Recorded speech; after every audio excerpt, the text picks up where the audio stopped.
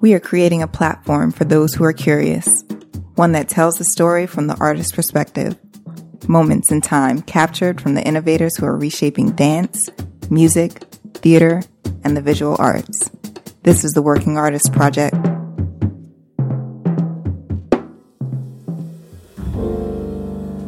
I'd rather be smart and single than foolish and in love. I'd rather be wise and lonely than compromise my zeal and pride for me. It's the only way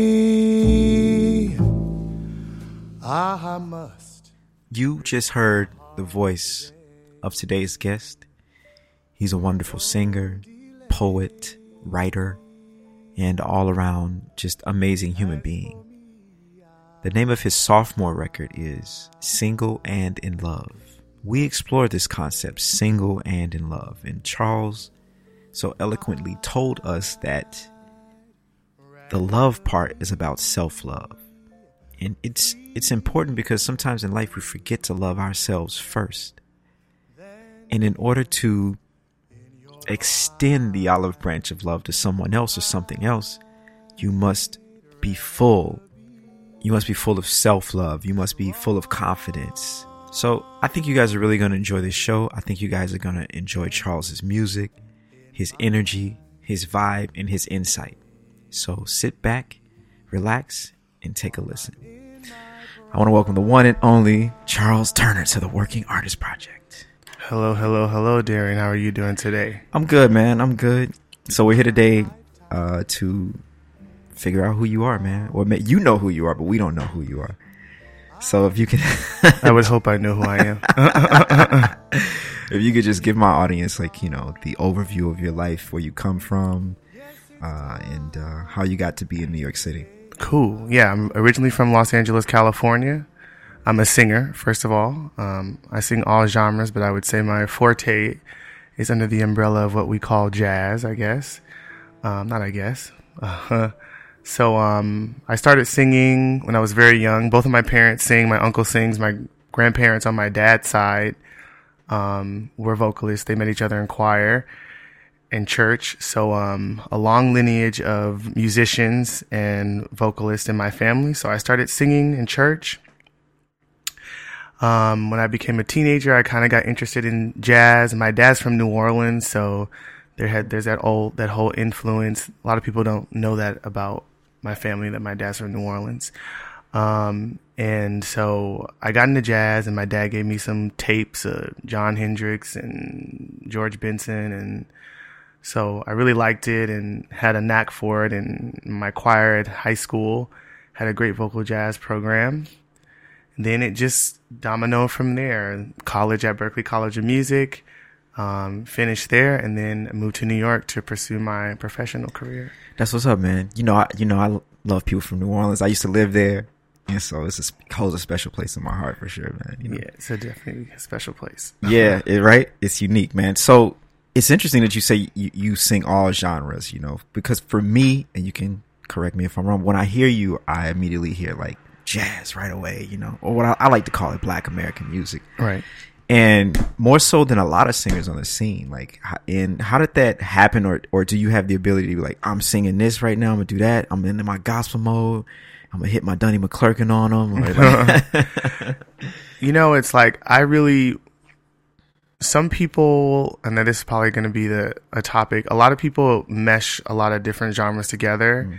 And although I think that they all have fluidity within one another, and you do definitely hear, I was just listening recently to this old Bessie Smith was singing "After You've Gone," but she was like, "After you've gone," and it was so Aretha, which translates to into Whitney and other things, and it's so all of this music is can be fluid. But I think that there are still certain things that compartmentalize them within genre. And So like, I grew up in the church, so yes, I can and do sing gospel if need be, but my voice does have nuances that change when I'm singing jazz. Man, that's interesting because like I think what happened was like when jazz was put in universities and it was codified to be this one thing. Like for instance, say someone comes from the hood, right?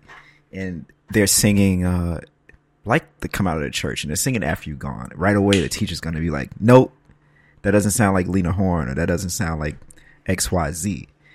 But Bessie Smith had the freedom to be Bessie Smith. And so that in itself kind of like stifles maybe a lot of creativity. I completely agree. And it was crazy. I was sitting out at a pool. We were listening to this, and I was thinking in my mind how many people do kind of become discouraged to do jazz because they don't necessarily fit into what people think of, like a Billie Holiday or Ella Fitzgerald. So I do think that it does stifle some people's creativity and inviting other people, especially people that have other backgrounds like gospel or R&B, to be more involved in singing jazz. Right. Yeah, man. I don't know, man. We got to be more open, I agree, within reason. What do you mean? What do you mean? I mean, for me personally, like, I'll give you an example. A friend of mine was saying, like, she was doing the Berkeley tours years ago, because we used to do these tours where we'd have students come in. Mm-hmm.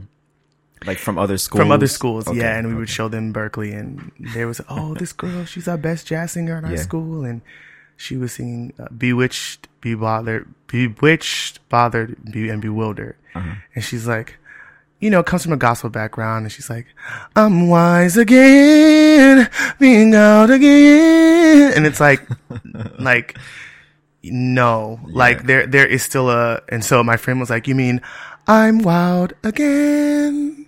And this person, she comes from a gospel background, but also sings jazz. So there are still, that is you as a gospel singer singing a standard, just as if you were like if you're a classical singer, like Sarah Vaughan you can hear classical upbringing, but there's still going to be a difference between a straight up classical operatic vocalist singing a standard and her. Yeah. No. That makes, like, maybe people who aren't musicians listen to this don't understand that every genre has a language, so to speak. We call it a language. So like there's a gospel language and there's a jazz language, there's a rock language, and so on and so forth. So what you just demonstrated was that. Right. It was like you getting with the gospel thing, but no, we got our own language over here that you got to deal with. That you have to pay attention to if you want to be, if you want to be in this specific music. Right.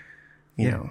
If you want it to sound authentic, Like, you can't like go to church and start swinging out. No. You're supposed to be on a bump. It ain't gonna work. It's just not. Yeah. I want to get right into your new record though. Mm-hmm. And this is your second record? Yes.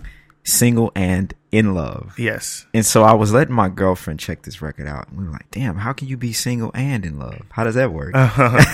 That's such a good question. I mean, all this music is original music that I've written, and some of it is personal about my life. Some of it is perspective of other people's lives. In New York City, I feel like New York City is such a complicated place when it comes to love. In general, loving yourself, being in love with someone.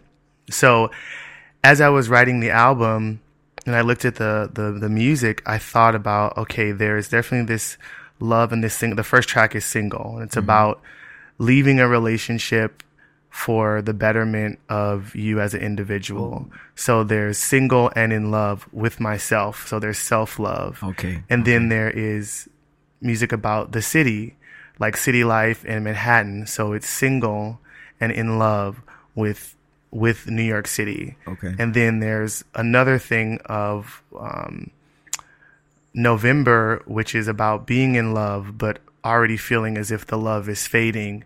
So feeling single while in love. So as I started to think about all the tunes, this concept of single and in love and this phrase kind of has multifaceted meanings. Okay. No, I like this. I want to go back to this the first track, Single, right? So you're saying, how old are you? 29. You're 29. So you're right there, man. Like when you start to be about 30, Yeah, it's you be coming. like, you're like, oh, okay, I got to get my shit together, you know? And you're like, you said you're single, but you need to learn how to just love yourself. Mm-hmm. Which is something that takes, I don't know, I think it takes about 30 years to figure out. Like, it took me about 30 years to figure this shit out, you know?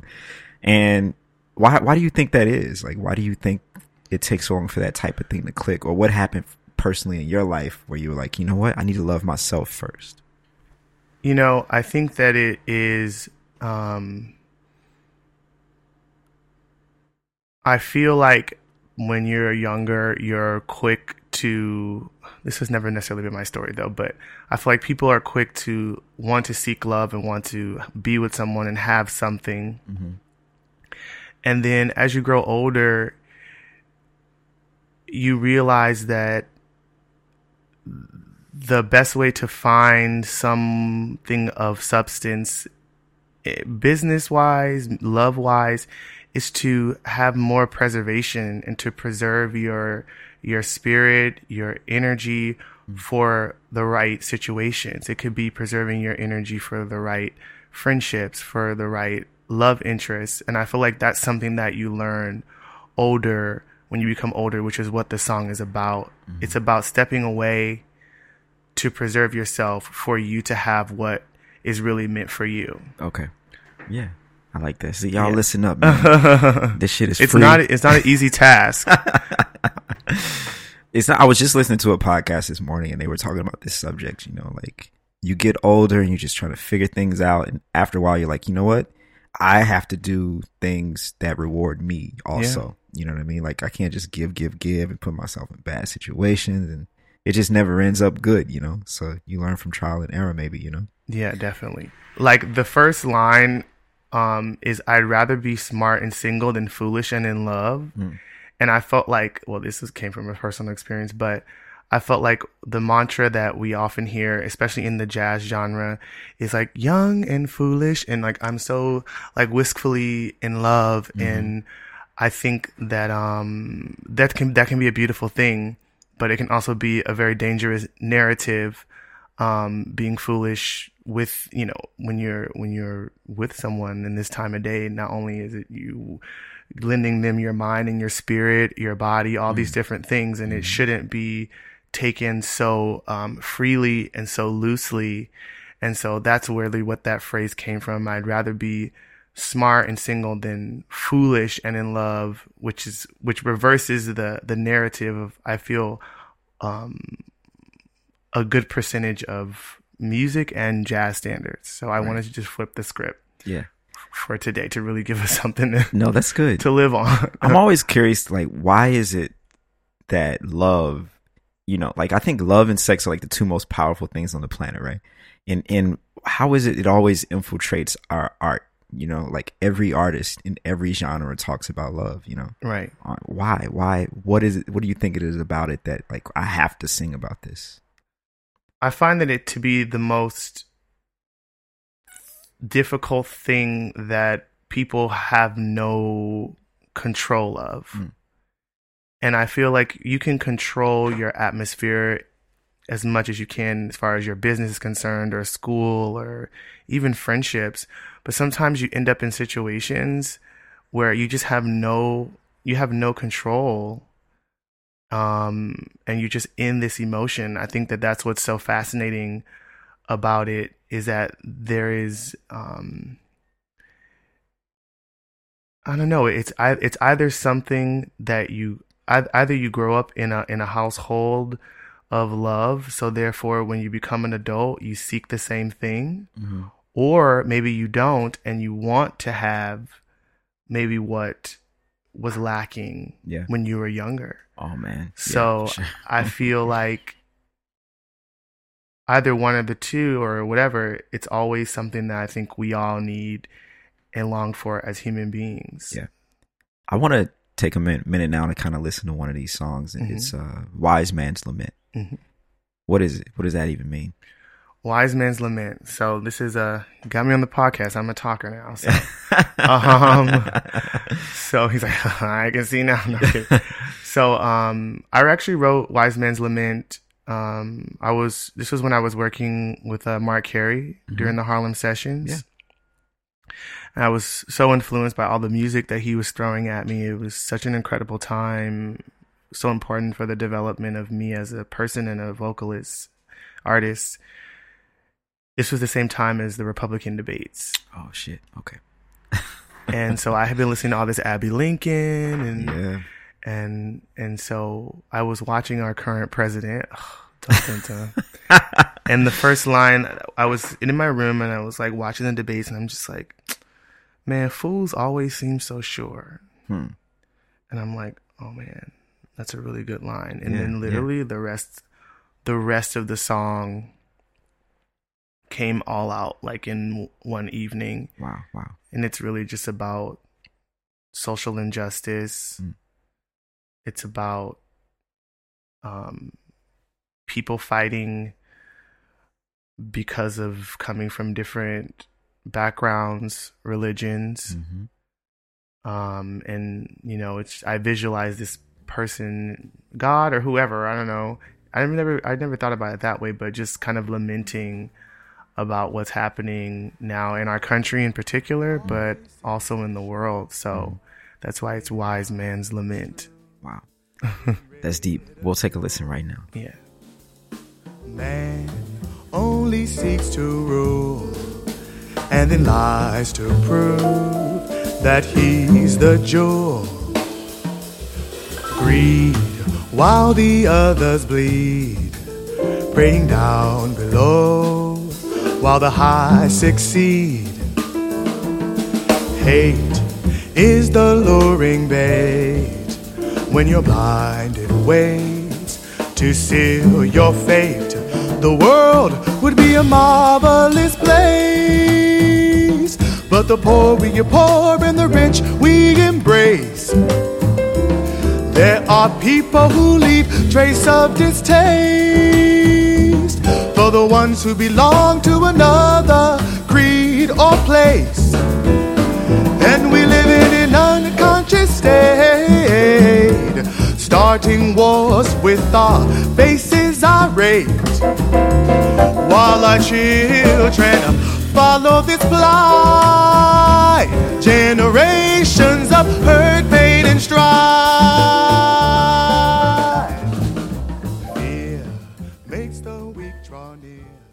Yeah, so this particular tune, I mean, just that whole speech you just gave, which was epic and true and just very sincere and honest, like makes me think about what's happening now with my man who just got shot by the police officer, Mr. John, 10 days ago in his own apartment. Oh, in his own apartment. Oh my God. Yeah. And just what happens on a daily basis here in America, you know, Right. like how it seems like this music is kind of protesting that, it's kind of protesting the political climate and all of the stuff that our president stands for, and the way he treats women and everything, and the way he thinks about people who aren't white men. Right. Like, do you try to take a stand with your music, or are you like more in the background, or do you just come out and protest against things that you don't agree with? You know, I feel like there are everybody has their own way of protesting, and their own way of fighting against injustice for people of color, for women, you know, for any kind of minorities or people who are, you know, not the majority and taken advantage of because of that. Right. And my personal approach, I think, is not so overt, in the sense of I feel as though sometimes especially when you're dealing with, you know, people, or let's say white people who sometimes may feel a little bit threatened, like the whole Black Lives Matter. So then, whoa, all lives matter, or my life doesn't matter. So like sometimes when a statement is so clear cut and so blatant, I find that there is more of a pushback for them to digest some of what you're trying to tell them. So a few examples.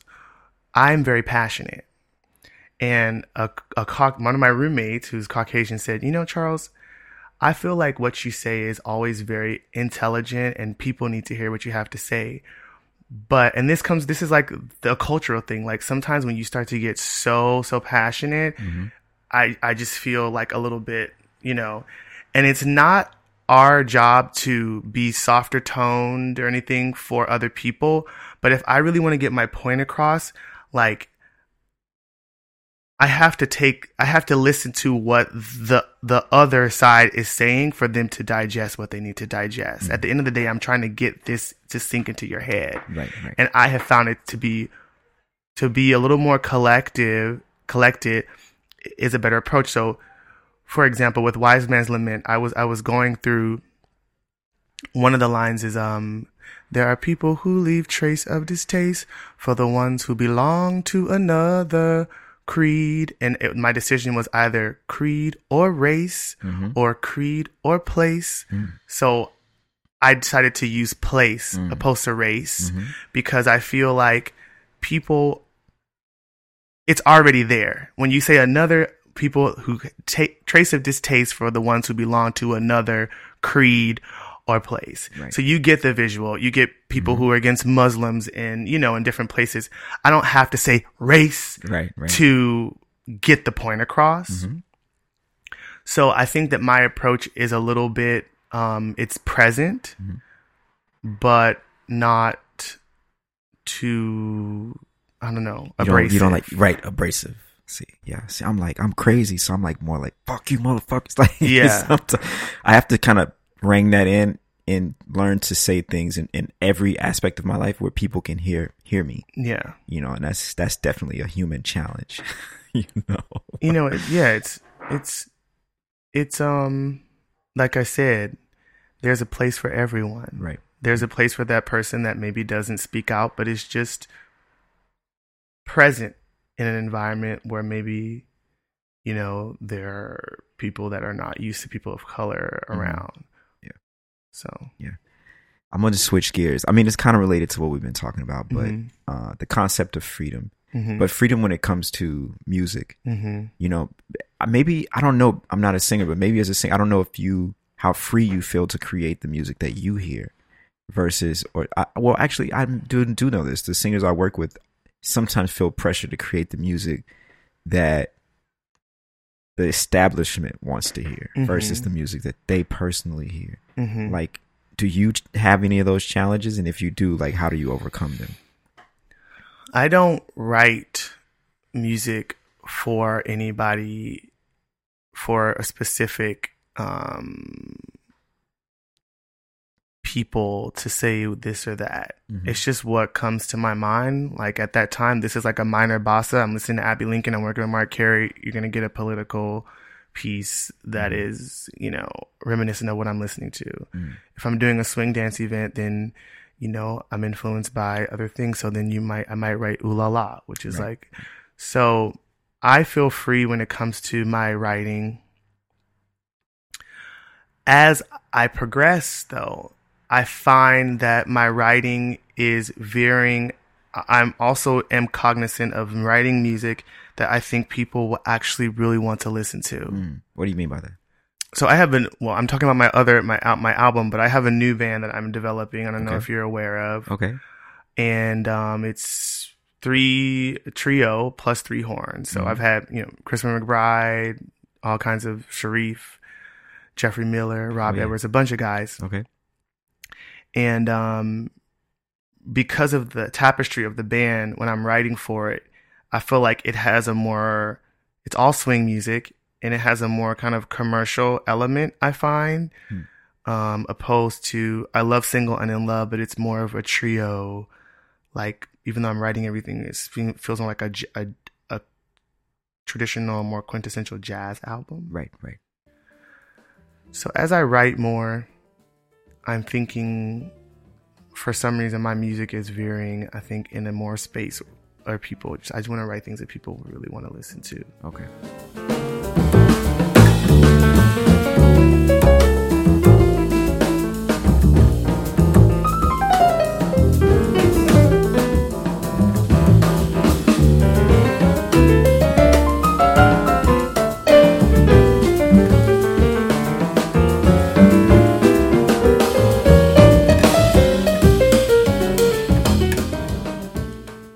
Like, what kind of challenges have you overcome? Or like, what's the biggest challenge you've overcome since moving to New York?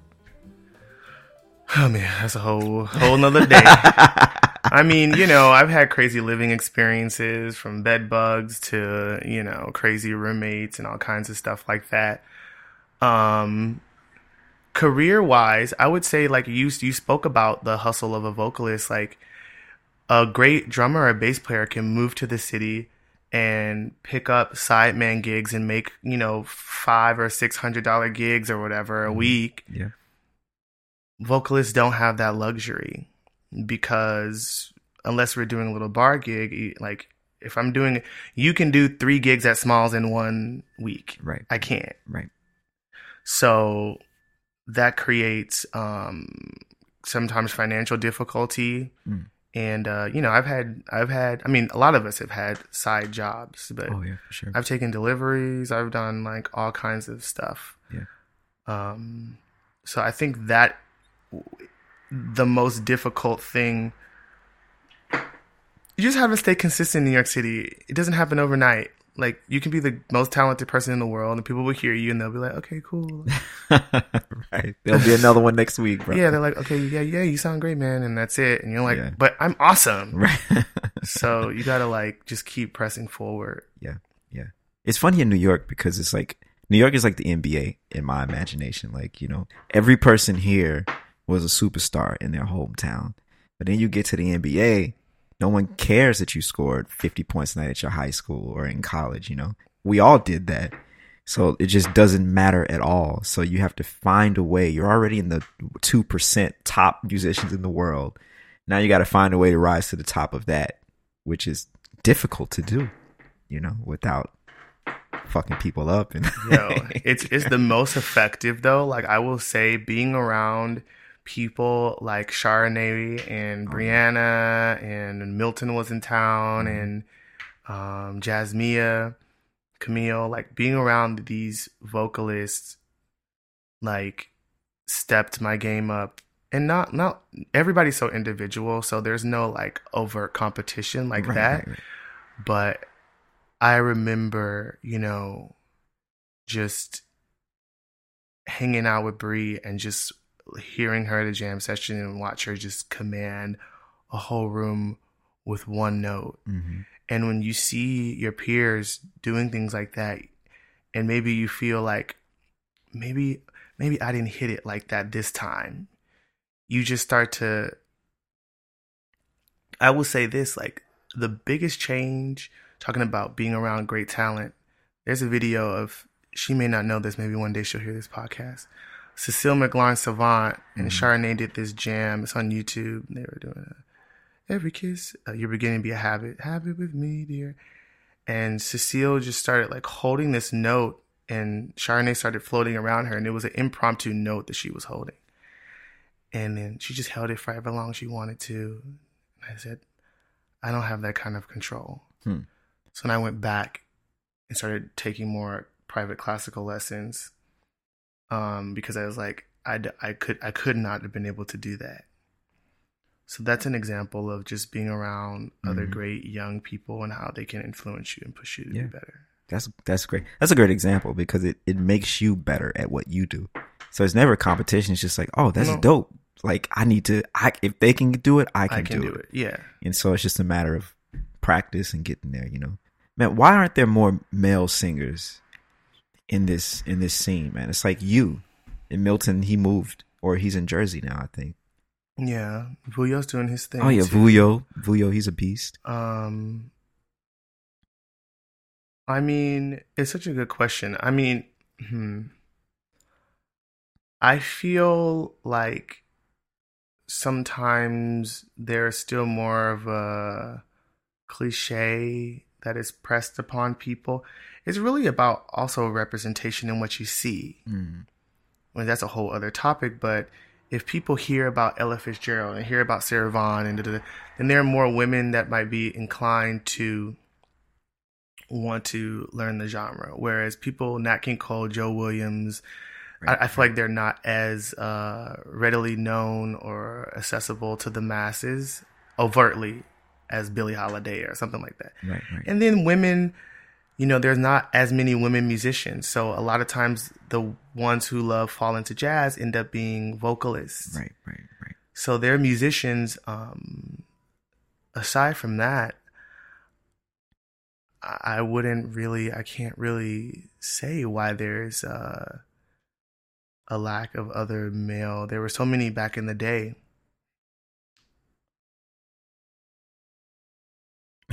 It's interesting, right? Yeah. I don't know why. Well, look, if you're a young guy, get on your vocals, man. Hey, get on your vocals. Just actually don't sing jazz. I wanted to. No, I'm kidding.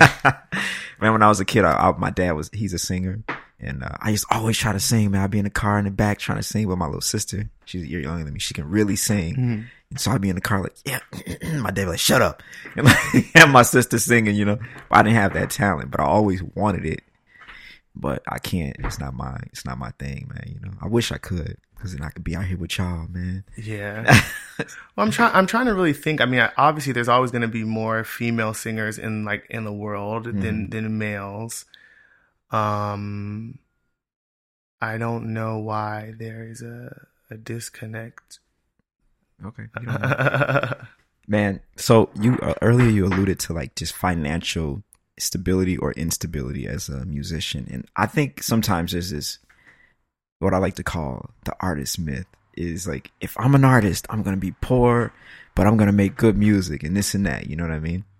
And I don't necessarily think that has to be true. It's just about the story you tell yourself, and the amount of hustle you have. Right. Do you find your peers in today's scene have that, like, oh man, I'm just poor and I'm just gonna play this horn, I'm just gonna do this and that, I don't, the peers that I'm around, I don't think that anybody is like poor. You know what I mean? I don't think that nobody is not making a living. There's a lot of great opportunities out there. I will say, like, when I said I took deliveries, I was taking deliveries and catering orders, but I was, the reason why I did that, I stopped serving. I managed a restaurant, and I was serving tables at a restaurant, and I decided to do this because it better fit my time schedule, and I was still getting paid really well for the hour. So it wasn't, and plus awesome catering tips. But I will say this, like, the whole struggling artist to become something doesn't have to happen. But I remember walking some days and like crying to my mom. I remember doing my first album release at Dizzy's and then coming back to work and like, making sure someone had ketchup in their bag. Right. And I will say, when I did my second album, I had to run to Zara to get a pair of shoes, and I hadn't realized I was right back at Bill's Barn Burger where I used to work. Wow. And I'm not like, we don't shout, that's not really something that me and my family do. Mm-hmm. And I could have just started, just jumping around, just thinking about what I did to get to where I'm at. And then it was such a humbling experience. So I forever have gratitude for where I am now, because I knew I took certain steps that I didn't want to do that were unpleasant to get where I'm at. Mm-hmm. So although I don't think everybody has to experience that, I think it can be humbling and beneficial for you in the long run. Yeah, for sure. So I wouldn't take the experience away now. No, for sure. At the time, I was not. You hated it, yeah. when I first moved here, man, I was playing in Central Park for like 6 hours a day. Oh, God, you did that. Oh, Lord. Yeah, dude. Like I was like bringing my drums at 5 a.m. because you got to get the spot. So I'm just out there holding the spot for the rest of the cats. And we would just play all day. But, I did what I had to do. I didn't have gigs. I didn't know people. It took time to do the thing. But did you guys make decent money? We made some money. It was enough to get the rent paid. Wow. But it was like you do that in the summer to the spring. And that's just what it had to be at that time. That was almost 6 years ago at this point. But, thank God I don't have to do that anymore, man. I know. You've been here that long? It'll be 6 years in December, yeah. Yeah, man. Yeah, I mean, under the radar, man. Yeah, all of a sudden you just popped up out of the blue. Like, I want to talk about like goal setting because that, obviously you had some goals if you came from managing a restaurant to releasing your first record. Despite that, now your second record, which now you don't have to do those types of things, right? So how do you set goals for yourself, and once you achieve those goals, how do you know what the next step is?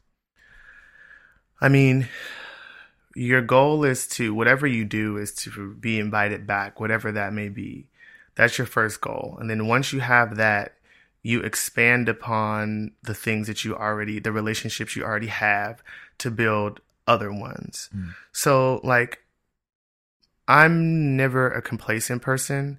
I'm about to turn 30 and I look back and I'm very satisfied and pleased with my achievements in my 20s.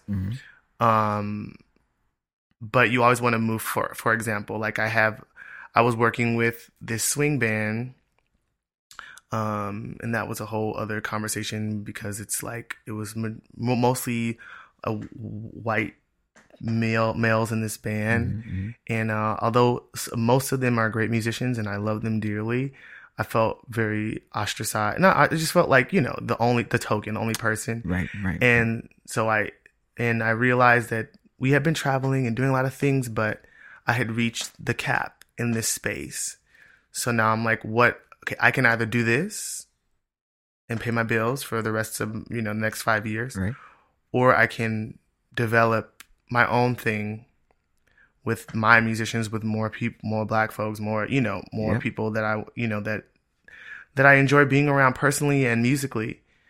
And, I took the few good white dudes. Okay. Kevin Congleton, shout out Rob Edwards. Okay. Rob Edwards. And so, basically, what's the next? So I set the next goal. Right.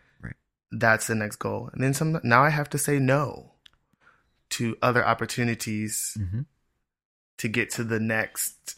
The next level, yeah. Base. So it's just being strategic. And, I set the goal and then this is what I want to do. And then I do it. Yeah. Set your motherfucking goals.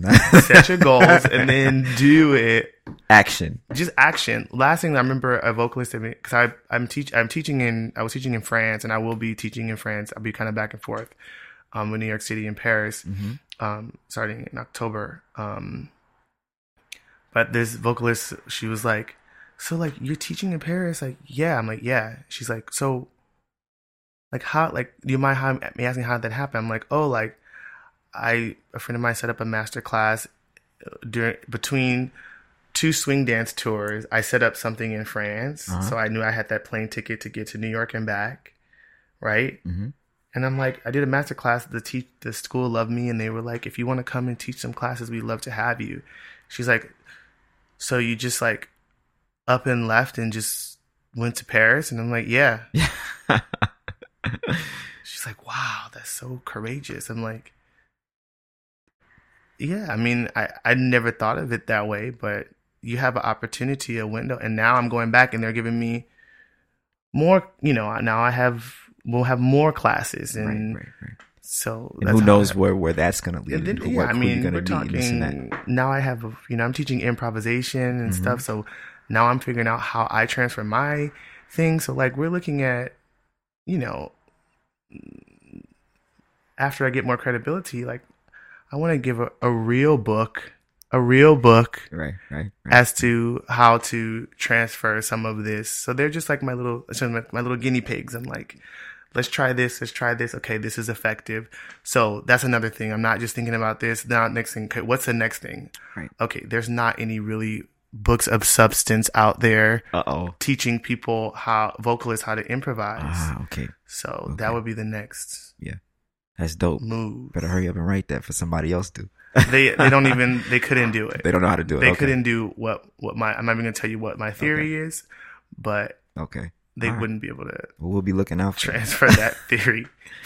Man, what do you want your legacy to be at like you're 150 years old, you're about to check out? What is your legacy? You know, the older I get, the more I realize that my purpose here is not only just to sing, but to be someone that helps to move and cultivate culture. And so I would hope that people would obviously just love and be uplifted by the music that I brought to the table while here on earth. But I would also want people to understand the advocacy that I have been doing for culture, for people of color, for people in general, and that people like Dwayne Burno, may he rest in peace, and I did Betty Carter, he was like, "You remind me of James Moody." And I'm like, I didn't know much about James Moody, but the more I heard, he was a person, like a lively person that everybody loved and respected. And so that's what I would want for people to say, you know, he was like a cool, uplifting person, and that they had respect for me as a human being and whatever things I brought to the table. Nice. What are you most thankful for? I'm most thankful for... You're about to get me all emotional on this freaking thing. I'm most thankful for my family. My parents, my little sister, and then my extended family, uncles, aunts, I come from such a wonderful background of people who raised me and still encourage me all the time. I think that's why I'm able to be kind of as strong as I believe myself to be, is because I was raised with such support and still have this support. So I'm the most thankful for my family. Without them, I don't know, like I would be, I think, a completely different person. And I feel like I said, 3 generations of vocalists. My uncle, you know, was signed to a major label, and you know how that stuff goes, business. So I feel my generations and my ancestors before, I feel all of them, not weight, but just them like uplifting me to achieve maybe certain heights that they were not able to maybe achieve or have. Yeah, I like that. Well, that's it, man. Before we go, I do want to give you an opportunity to plug anything you got coming up, your record, where people can connect with you, all of that. Yes, Single and in Love is out on iTunes. That's my second album. My first album is on iTunes as well, Dreamers. I'll be at Dizzy's Club Coca-Cola for the late night session this week, including the dance party. I'll be singing with Ulysses Owens' big band this weekend as well for the main set. We're doing an arrangement. We didn't really get to talk about this, but I just wrote this new song dedicated to Harlem. It's called Harlem, Harlem, Harlem. Okay. And we'll be doing a big band arrangement of that this weekend, which I'm excited about. And Charles T3_music, or if you just type in Charles Turner on Instagram, it's a purple backdrop with my photograph. You can follow me on Instagram. CharlesTurnerMusic.com is my website. Cool. That's it. Hit him up in the DMs. Let him know what you think about the record. Buy it twice. And yeah, man. So yeah, there it is. Man, thanks for coming on. Thanks, Mr. Douglas, for having me. I appreciate it. This was a fun time. Yeah, bro. Later, y'all. If you like what you heard, you know what to do. hit that subscribe button. And also don't forget to leave us a review. The Working Artist Project is brought to you by Second Line Arts Collective. I'm Darian Douglas, and this is the Working Artist Project. The Oregon College Savings Plan can help you support your kid's future career as a teacher. Airplane driver? No, their career as a hairstyle designer. As a dinosaur doctor? Oh, their future job as a windmill builder. No, an ice cream taster. You know what? We just don't know what they want to be yet. But while they figure it out and dream big, we're here to help you save for what comes next, whatever that may be. Learn more at OregonCollegeSavings.com. The Oregon College Savings Plan can help you support your kid's future career as a teacher. Airplane driver? No, their career as a hairstyle designer. As a dinosaur doctor? Oh, their future job as a windmill builder. No, an ice cream taster. You know what? We just don't know what they want to be yet. But while they figure it out and dream big, we're here to help you save for what comes next, whatever that may be. Learn more at OregonCollegeSavings.com.